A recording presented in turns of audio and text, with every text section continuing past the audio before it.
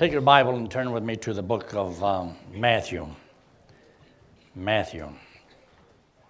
Chapter 9. Matthew chapter 9.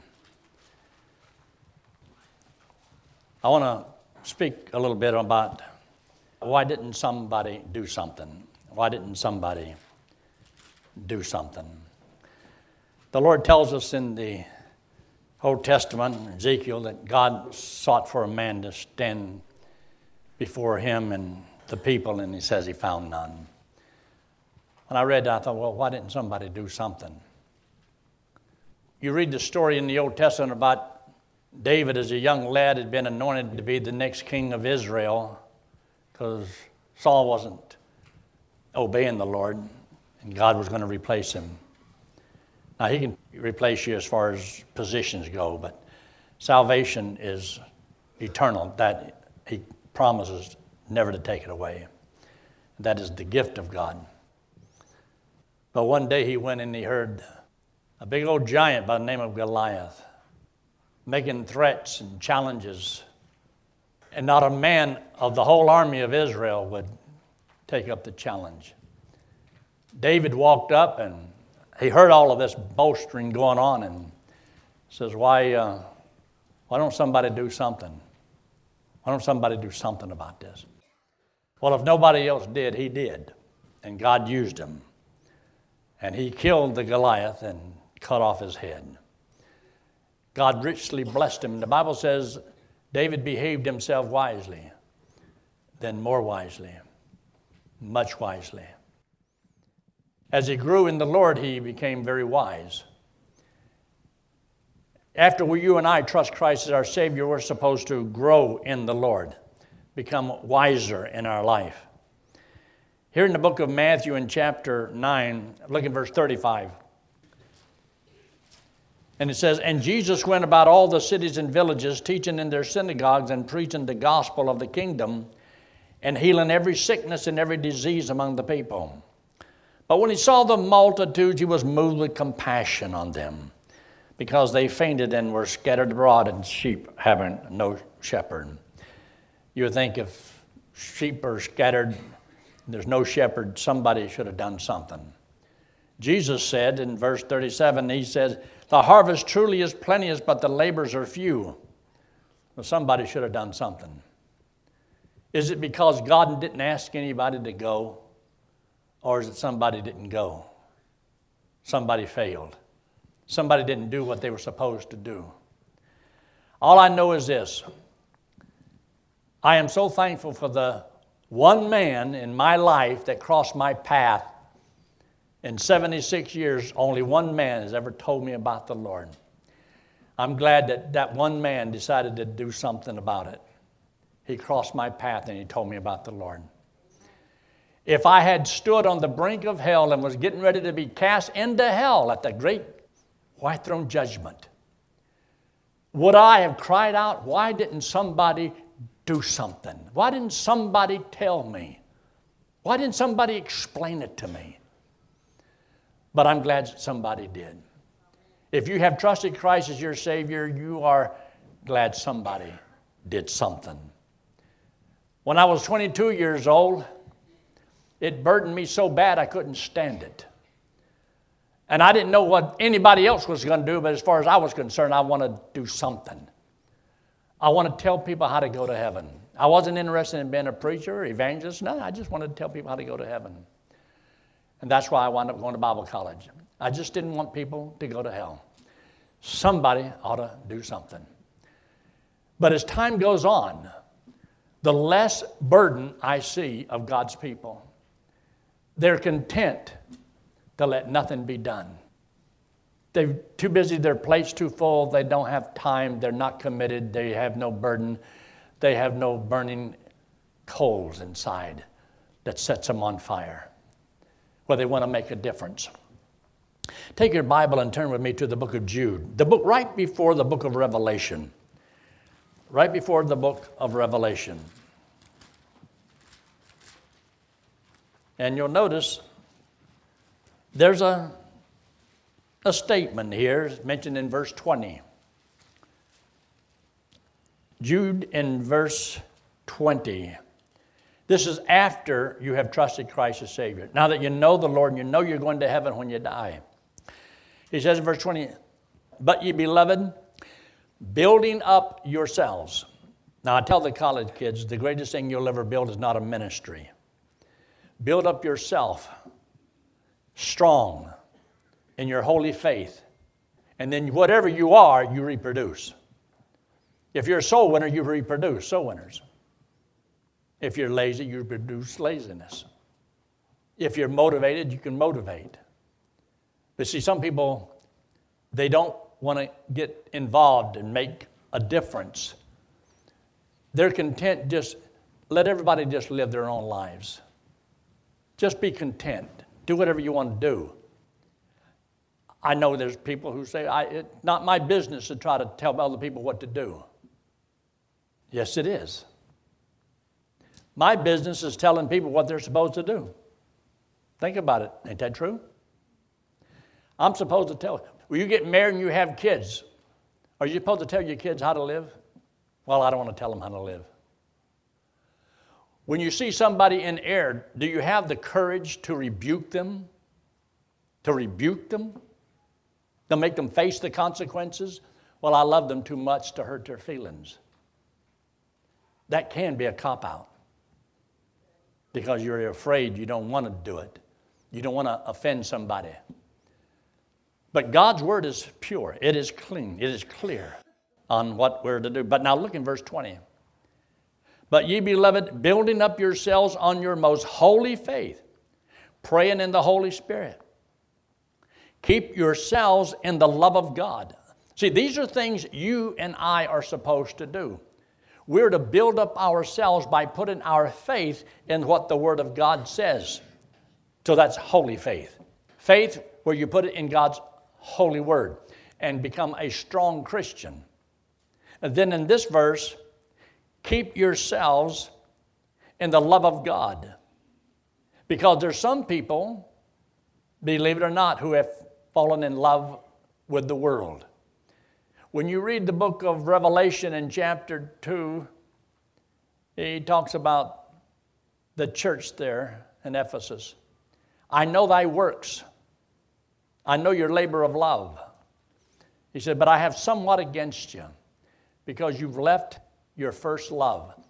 In other words, you don't love God like you used to. And little by little, you can fall from your steadfastness, and you need to be on guard. Look what he says here in verse 22. And of some have compassion. And see those next three words? Making a difference. Somebody ought to do something. Somebody ought to make a difference. Don't you believe somebody ought to make a difference? Well, as long as it's somebody else. Maybe you need to ask this way. Maybe I ought to do something. Maybe I can make a difference. Maybe I ought to do something. Whenever you and I stand before the Lord at the judgment seat of Christ, and he says, and every man has to give account of himself, it's going to be too late to say, I should have done something. I should have done something. I could have made a difference. I could have made a difference. Look what else he says in verse 23. Making a difference, and in verse 23, and others save with fear, pulling them out of the fire. Pulling them out of the fire. See, where are people that are lost? Where are they going? Look what he says in verse 7. Verse 7. Even as Sodom and Gomorrah and the cities about them in like manner, giving themselves over to fornication and going after strange flesh, are set forth for an example, suffering the vengeance of what kind of fire? Eternal fire. Somebody ought to do something. Somebody ought to make a difference. Somebody ought to have compassion. Somebody ought to be moved with fear. Somebody ought to pull them out of the fire. Somebody ought to do it. If you think about it, we're living in good old Christian America, and everybody's a Christian in America. I mean, we're not Chinese, are we? So we must be Christians. That's what I used to think. I didn't know the difference. But when I found out that I'm going to heaven, I also realized there's others that are going to hell. And I want to do something. I knew I didn't have everything put together. I knew I was a little on the rebellious side, a little cocky, smart aleck, like you used to be too. Know it all. Don't want nobody telling me what I can and cannot do. But I wanted to make a difference. I want you to take your Bible and turn to the book of 2 Peter. Just turn to the left a couple pages. 2 Peter, and look in chapter 1. 2 Peter in chapter 1. And you'll notice there, it talks about in verse 1, to them that have obtained like precious faith. Did you know that one of the most precious things you have ever done is put your faith in what Jesus Christ did for you? Precious faith. And then you'll look down here in verse 4. Whereby are given unto us exceeding great and precious what? Promises. Did you know after you trusted Christ as your Savior and you received the free gift of eternal life, God has given to us precious promises in His Word? And you would think that somebody ought to believe those promises.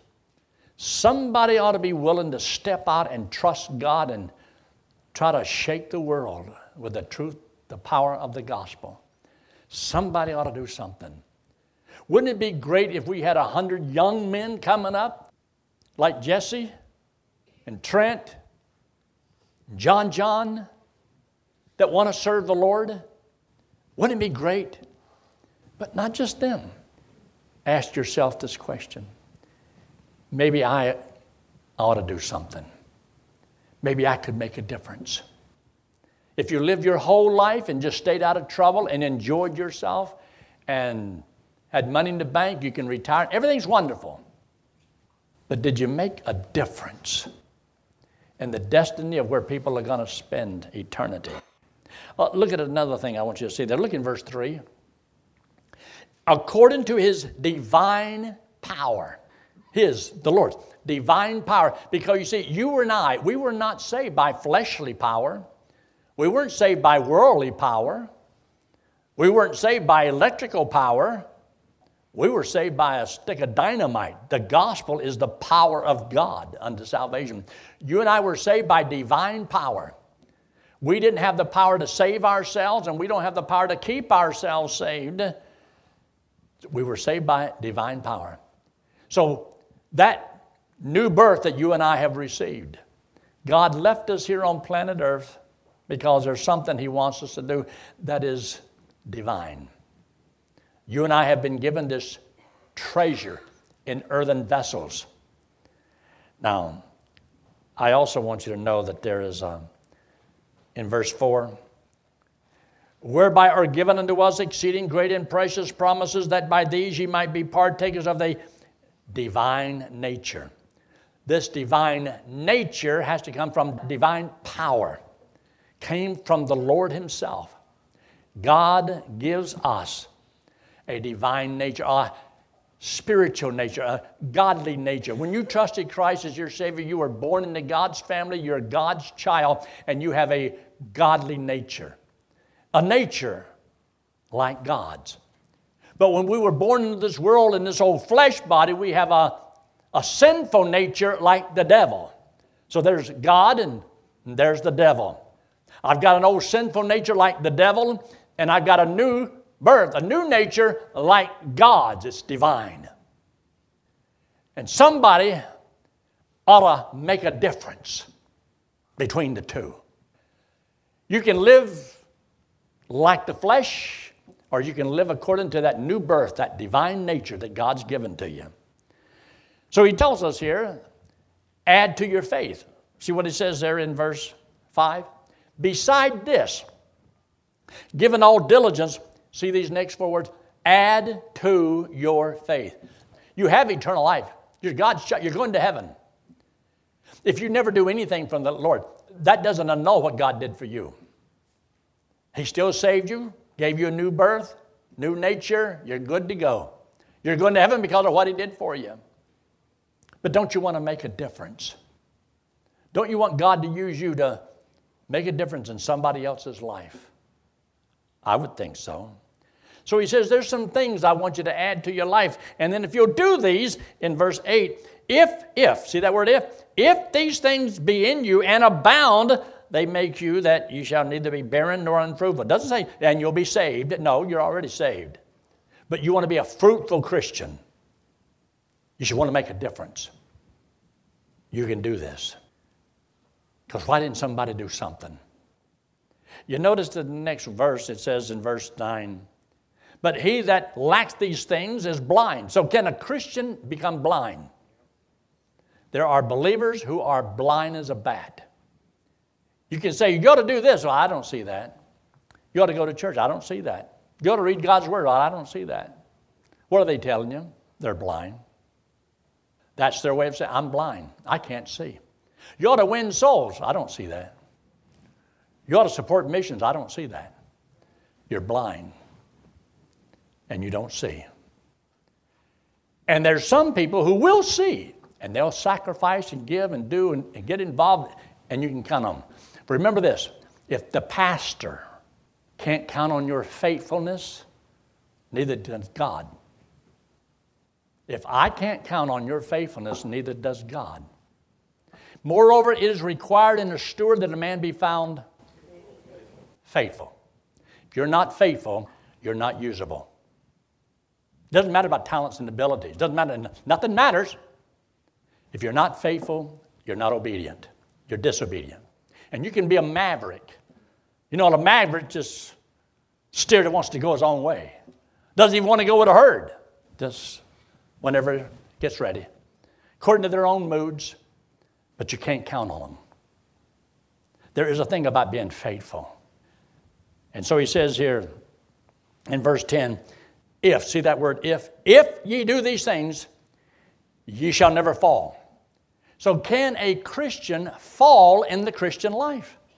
Can you fall? Take your Bible and turn to 1 Corinthians in chapter 10. 1 Corinthians chapter 10. 1 Corinthians chapter 10. And you'll notice that there are some verses in the Bible that says, those who have trusted Christ as Savior, you can fall. You can't fall from salvation. You can't lose your salvation. But a Christian can fall in the Christian life. And that's something you need to be aware of. You don't want to be one of those who fall by the wayside. So he makes a statement down here in verse 8. And there's only one little word I want you to underline in that verse. Neither let us commit fornication as some of them committed. Not everybody does the same thing. And see that word? Fell. Fell in one day. 23,000 of the children of Israel that came out of Egypt across the Red Sea. And lo and behold, a time of testing. Maybe a couple million people, and 23,000 died at one time. Why? They fell. They fell. And notice what else he says here. Look there in verse 12. Wherefore, let him that thinketh he standeth take heed lest he what? So fallen is a possibility. Notice the very next words in the next verse talks about there hath no temptation. It means if you don't stay close to the Lord and you don't build yourself up strong in your most holy faith, if you don't want to make a difference, you're going to fall in the Christian life. And you're not going to be as blessed as you could have been. But you'll bring it on yourself. You do it to yourself. I can't make anybody serve God. I can't make anybody do right. I don't punish anybody. I don't do anything to anybody. Because, see, that's a personal thing between you and God. Therefore have no temptation taken you, but such as is common to man. But God is what? God is faithful. And if God is faithful, what do you think He wants us to do? To be found faithful. Doing what you can with what you have, where you are, for the glory of God. You can do this. You want to make a difference. You don't want to just always be somebody else. God got to use somebody else. Why can't God use me? I want to make a difference. I want to do something. Look there in the Galatians in chapter 5, the book of Galatians in chapter 5, real quick.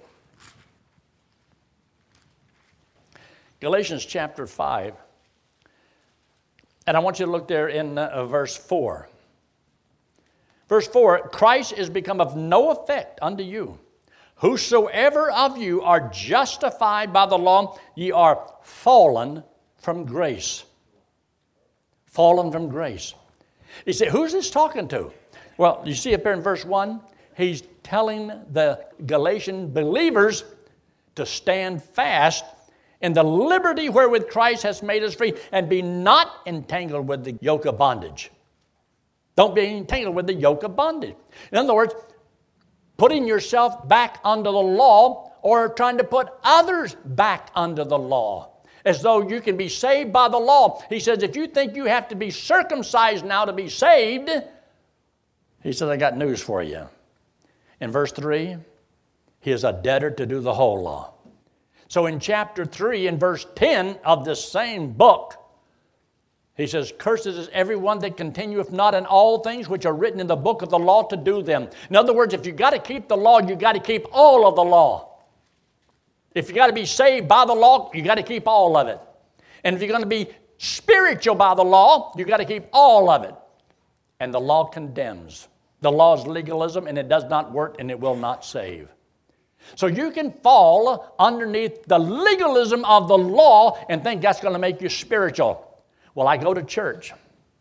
If you're doing that thing, that's what makes you spiritual. It won't make you spiritual. Reading your Bible. These are things that can help you. Oh, that's good. But just because you do those things doesn't make you right with God. See, being right with God is a spiritual thing. Not just because you obey certain rules and regulations. When you think that obeying rules and regulations is what makes you saved, that's legalism. That's not true.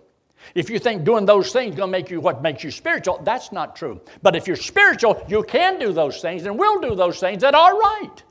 But they won't make you right with God. Just because you came to church this morning and you got a Bible in your hand and you look real sharp and pretty, smell good and all that kind of stuff, that don't make you right with God. You can sit here and be just as wicked as anybody. And your thoughts can meander and you can think all kind of things you're not supposed to think about. True? Am I telling you the truth? You know I am. This means yes.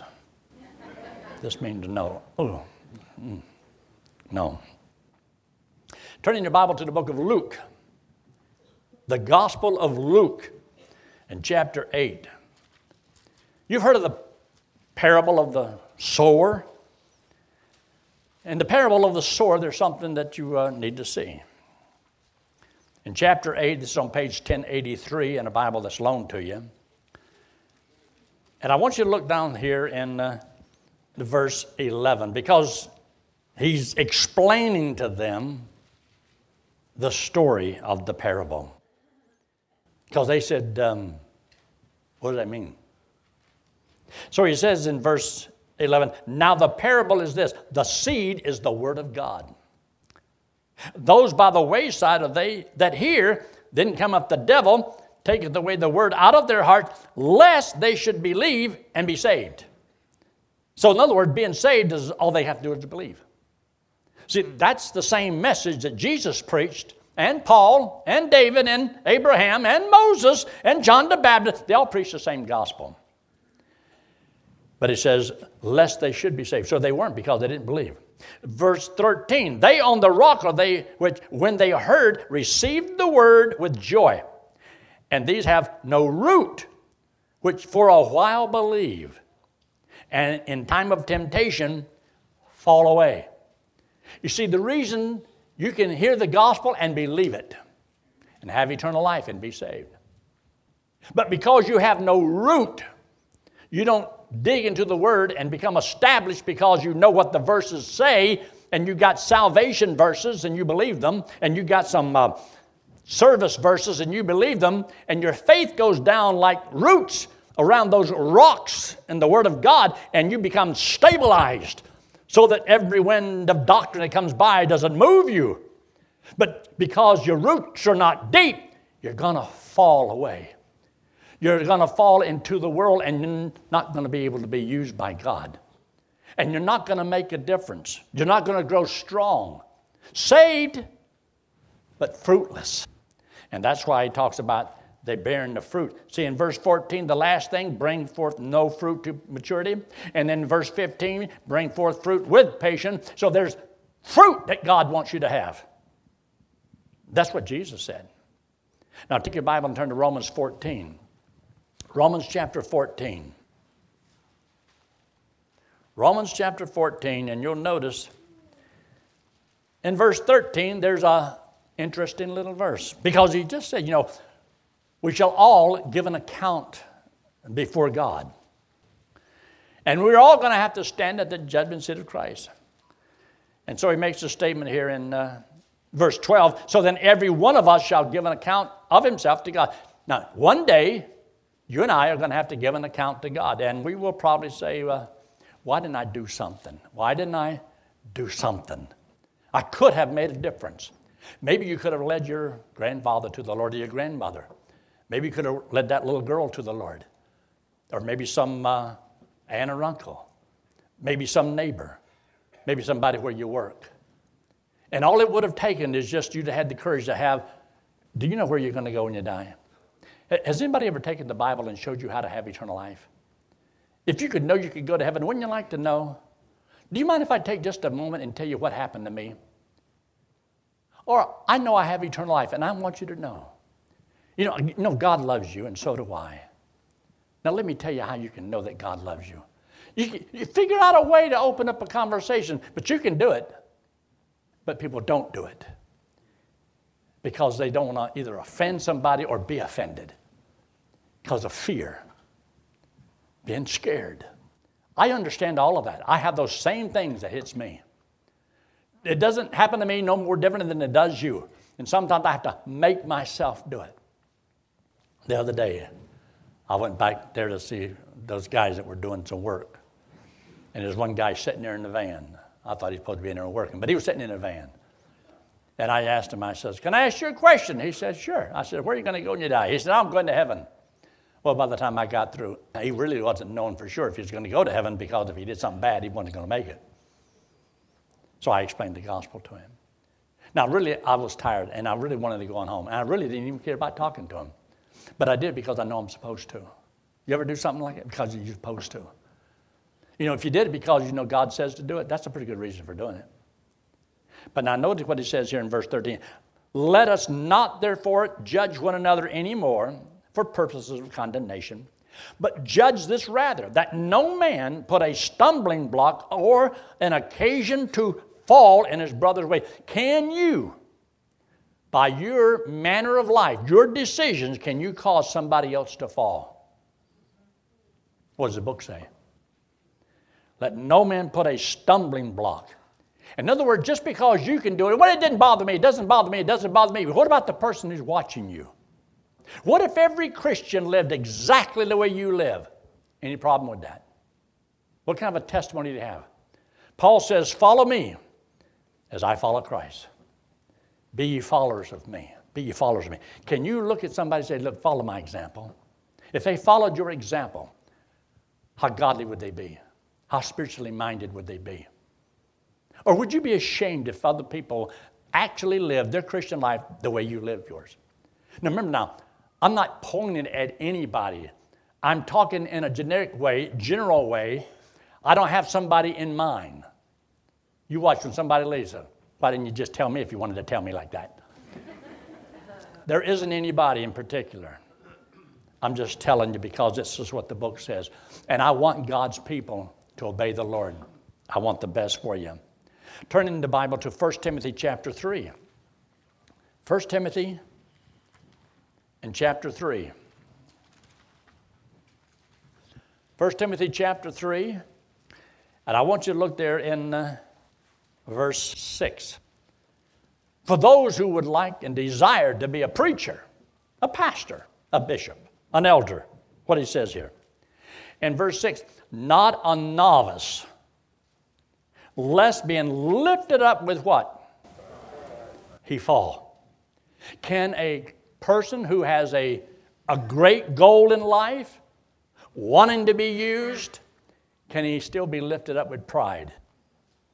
And pride cometh before what? before a fall. Can you fall? Every one of us in this room can fall. You can fall to pride. You can fall to temptations. You can fall to a lot of things because your roots are not deep and you're not strong in the Lord. And you think, well, it doesn't matter. It doesn't matter. Well, I don't know what happened. I just don't know what happened. Yes, you do. You weren't strong in the Lord. It didn't matter. It does matter. Everything matters. Every decision matters.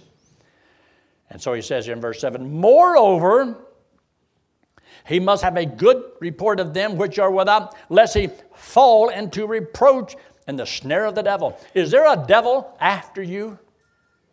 And he doesn't care how he catches you and how he snares you. Remember, there is a devil and he is real. And the devil is alive on planet Earth. And he's going to do everything he possibly can to destroy your walk with God. And he doesn't care how he does it. If you fall, it won't matter. The reason won't matter why you fell. You fell. Well, I fell because. Leave out the because. It's because you didn't do what God says to do. It didn't make a difference. It's not that important. And all of it's important. Look in 2 Peter chapter 3. 2 Peter in chapter 3. 2 Peter chapter 3. There's a verse here toward the end of the book that says, ye therefore, beloved, seeing ye know these things before, beware, lest ye also, being led away with the error of the wicked, fall from your own steadfastness. You may be stabilized today. You're faithful. You're doing right. Can you fall tomorrow? Being led away. If the people you hang around, if they're not godly individuals, they ought not be your closest friend. Now, you got to have some friends in order to reach people and help them. But if your closest friends are not walking with God, it won't be long. They will influence you. I don't have any close friends that are not walking with God. If they don't walk with God, I don't walk with them. You say, who do you think you are? Holy, holy? Say it any way you want. But I've made my decision, and that's why at 76, I'm still walking with God. I had to make this choice. After I trusted Christ as my Savior, I had some friends. Yes, I thought they were friends. I never had to give up one of my friends. They gave me up. I decided I'm going to walk with God. I want to serve God. I want God's will for my life. They didn't. You go your way and I'm going mine. And yes, it cost me. That's okay. God gave me a whole bunch of new ones who love the Lord and wants to go in the same direction. So you don't want to fall from your own steadfastness. You want to make a difference. I got a little video that I want to show you right quick. And this little video is, well, you watch it. And I think that you will see and understand the purpose of it. Because today we have communion service. You know why we do communion service? Because you see, you and I were lost. We were going to hell. We had no way of saving ourselves.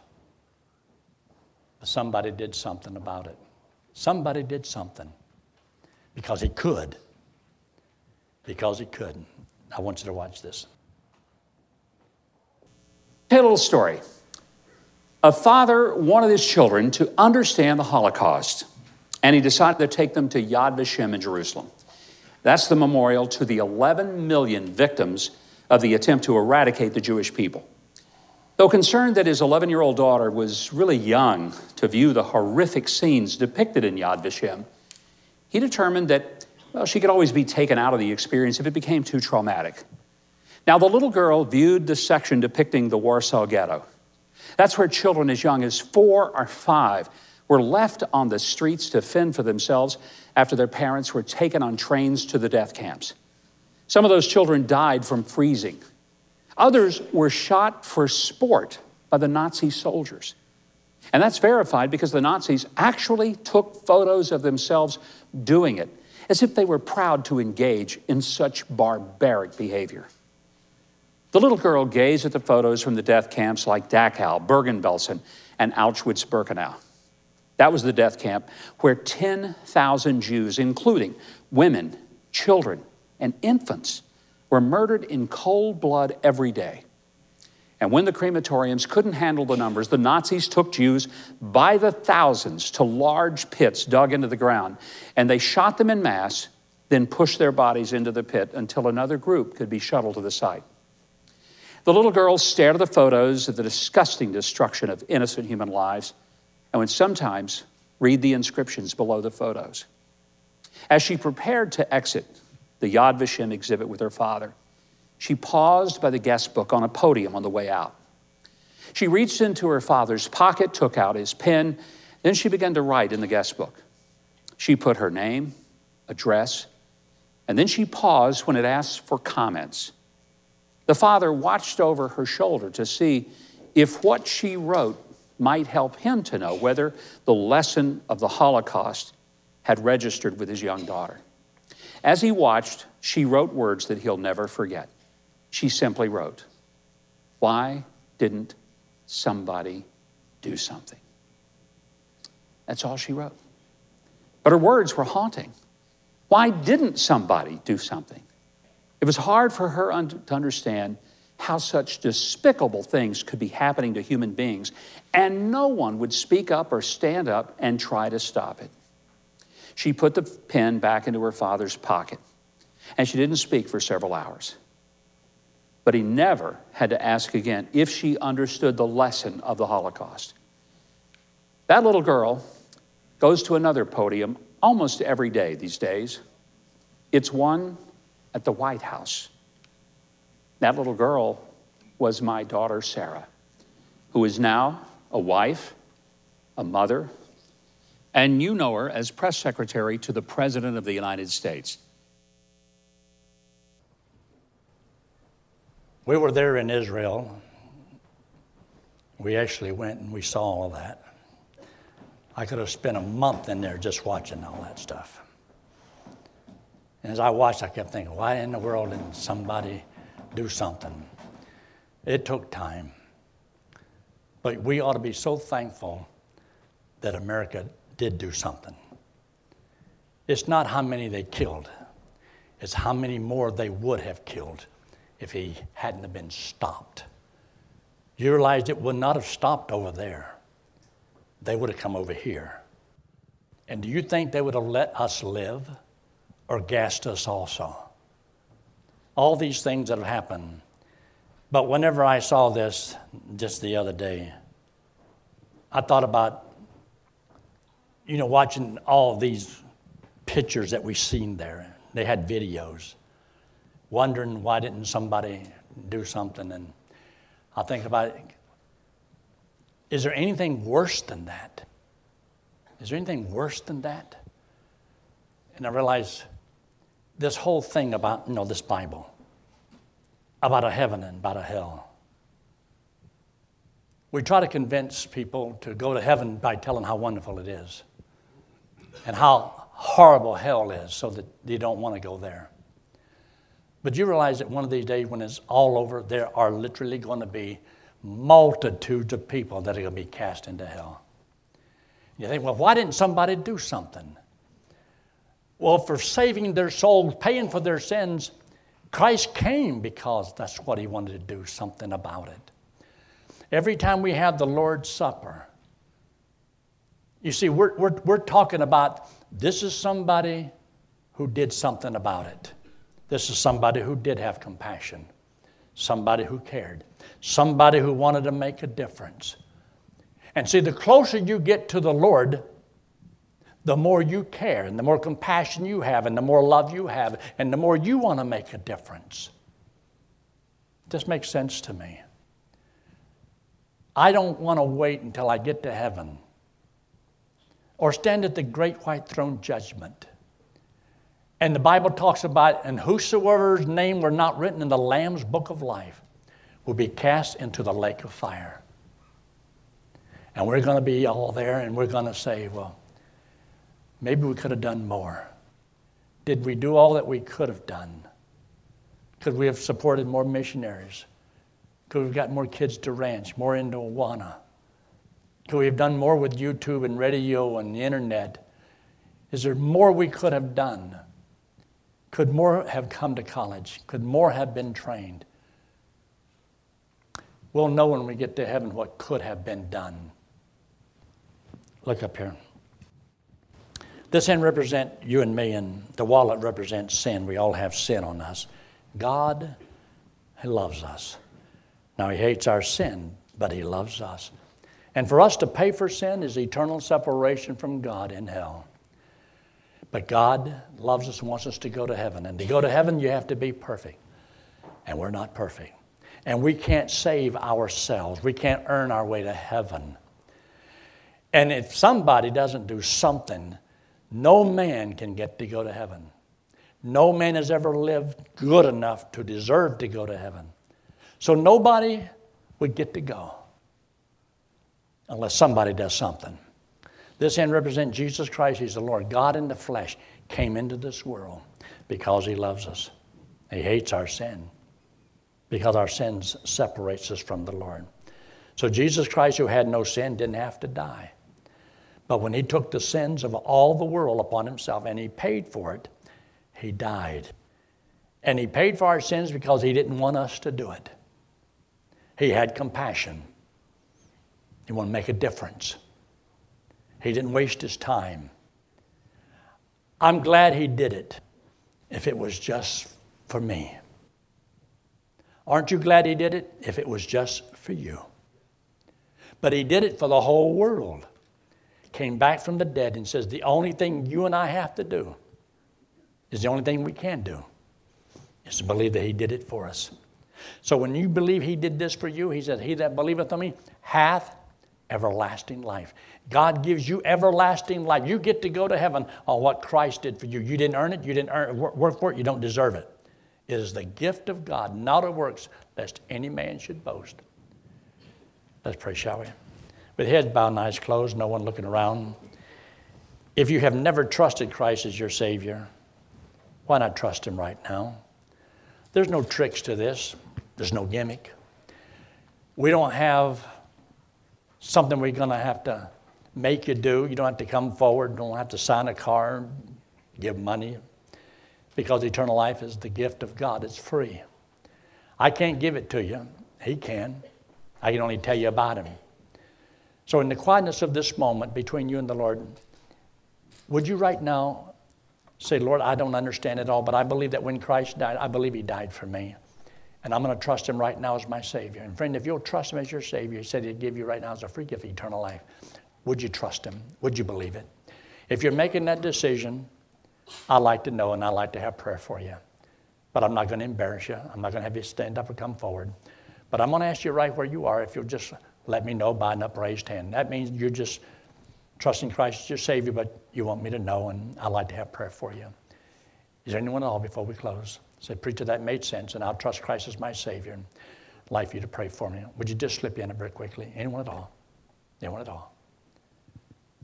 If you haven't trusted Christ as Savior, now is a good time to do so. If you're watching by the internet, right on the screen says, yes, I will trust Christ as my Savior. If you've never done so, would you trust Him? Our Father, we thank You again for Your blessings. Thank You for all You've done for us, for giving us that free gift of everlasting life. We're so thankful that You did love us. You had compassion, and You were moved. You came and did what You did. You paid for our sins to make a difference. And Father, I am thankful.